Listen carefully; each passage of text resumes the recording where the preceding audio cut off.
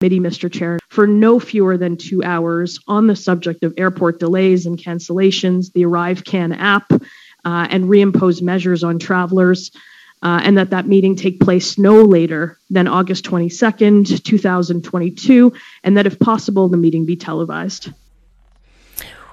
There you go. Get your popcorn, folks. That is the voice of Melissa Lantsman. She's the Conservative Shadow Minister for Transport, and she, like a lot of us, wants to know why our airports are still such a disaster. And I don't need to tell you. I mean, if you've taken a flight anywhere from any airport in this country, it's chaotic. It's uncertain. You're either delayed or canceled, or maybe you got through on a lucky wing and a prayer. But this is federal jurisdiction. And so, of course, the federal government is who we look to solve it. And the pressure's no question mounting for the guy who once upon a time blamed you, the passenger, for the Travel Gong Show. Well, now he's going to have to appear at the House of Commons committee, which is looking into this, to explain, the approach or response of the government, or lack thereof.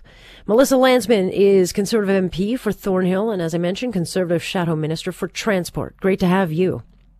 Good to be back on the show. No question, we have some issues that are keeping you very, very busy. Why, in your mind, months later, has this problem been consistent? I mean, sure, there's many other factors we can blame. It is something that's happening in other countries, but it is federal jurisdiction. So if we're going to solve this, there really isn't anybody else other than the federal government's working with the airports. Is that happening at all? That's exactly it. It's within their purview of responsibility, and the chaos, despite there being delays at airports around the world, that's not how we measure it. We've actually consistently reached number 1 and number 2, Pearson and Montreal, respectively, for the most delayed flights, for the most canceled flights. And we've made international news. We've become number 1 for places to avoid. And that's not good for tourism. It's not good for the economy. And when people think about Canada and ways to avoid it, that's not where we want to be. So we want to know why. We've seen the government say that they're on the case, and nothing has markedly improved for passengers traveling through airports. Yeah, it seems we're kind of caught in this game where you've got the federal government hiding behind the airlines and vice versa. But the finger pointing doesn't matter to the thousands of people who are trying to see family, go on a long, overdue vacation, or are worried, with this latest wrinkle that, if they book something and then they can't fly, there's not even a guarantee anymore that they're going to be compensated. I mean, this thing is kind of morphing into far more problems. I mean, it's getting worse before it gets better. Yeah, and not to mention all of the people who are just not booking because they want to avoid it, or the business, the business that isn't being had in Canada because nobody wants to come here because of the delays that have made, again, international headlines around the world. We want to hear from the minister. We want him to address the inconsistencies in what he said. First, he blamed travelers. He said that this wasn't staffing or demand. Remember, we're at the peak of travel season. Only about 70 or 80% of the capacity is actually happening. And yet, the standard is now come to the airport 3 hours early. That's not a standard that exists anywhere else in the world. I think he needs to tell committee why he thinks he's done everything he can on the airports file. And yet there has been no improvement for the average passenger. We want to hear about ArriveCAN. It is that app that we've talked about quite a bit that's stopping people from entering customs hall, people being held on airplanes, people not being able to even fill out the app because they don't have a smartphone, or maybe they don't speak English or French. What accommodations are being used? And then the last thing is mandatory testing. We had it in airports, then it suddenly disappeared, and then we brought it back. And we've asked consistently from the government to show us the science on why these decisions are being made, because they are leading to the backlogs, and yet we have no answers. So 2 hours for the minister, it's certainly not enough, but it's a good start. Yeah. And so, look, given it's a global issue, yes, we'll give that. What would you do? Because people will say, well, what would Melissa Lantsman do to fix this? Like, what are some of the steps that the Trudeau government could actually take right now to expedite and actually, correct course, especially if other airports and other airlines are dealing with this? How can Toronto or Canadian airports course correct and actually make a tangible difference? There's got to be a reason why we're number one and number two in the top spots for worst ever, and part of that is staffing and hiring. And we know from talking to those who work in airports that you can't get an airport badge, you can't get security cleared in this country in less than 6 weeks, sometimes 8 weeks. Well, that's not going to solve the problem. So why is that happening? Why are we basing our border economies on a $25 million app that seems to be causing delays at the border at a time where we need to restart our economy? Why is testing back?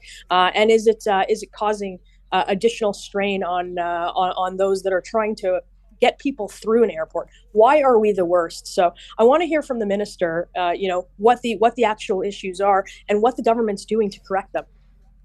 Well, have we gotten any indication as to what happens once we start seeing cases go up? I mean, we are going to see them go up after the summer. It is what happens. Are they going to start bringing in some of these extra measures again?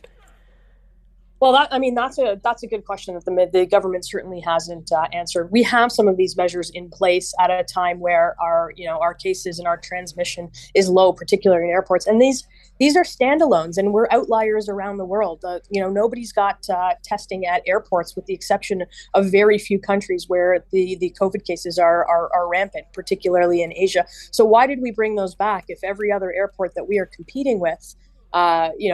There's lots of airlines that make money in this country off of people who stop in Canada and go on to other destinations in the States. Well, that's not happening. So how do we make our airports run efficiently, so our economy runs efficiently, so our travel and tourism sector gets back? Because it's become a problem here, and it's one that has lasted longer than anywhere else in the world. I mean, I know you fly. I mean, in politics, you get stuck flying back and forth. So I would assume that you have been in the airport and flying. Have you seen people following the rules and enforcement on that? I mean, does it even make sense that we are masking? I mean, we're the only country, as far as I know, that even forces people to mask. Like in Canadian space, you have to mask, but once you're in American space, you don't mask. Like none of these rules even make sense to people at this point. No, and I think you're exactly right, and I think people start to raise questions. If I'm getting on a plane in Europe, which I did, last a couple weeks ago, once you get to the Air Canada gate, is when you're told to put on your mask, despite no one ever wearing masks in the 2 weeks that I happened to be there. As far as domestic travel, I'm in the unique position where I can get in my car and 4.5 hours later I'll be in Ottawa, and I'll choose to drive every single time because of the chaos in our airports. And if I'm doing that, there's a lot of other people that are doing that, and that's taking business away from the crucial business that the airport plays in our economy. This is opposition obviously supported your motion, and so Mr. Algalbra will have to testify.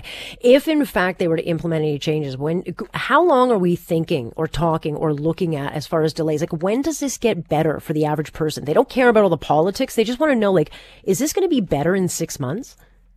Yeah, well, that's what we want to know. And right now we're at the peak of travel season. So the thing that we don't want is for, the peak of travel season to pass us by. We still have all of these problems. We haven't implemented the changes, and things just naturally get better because less people are flying.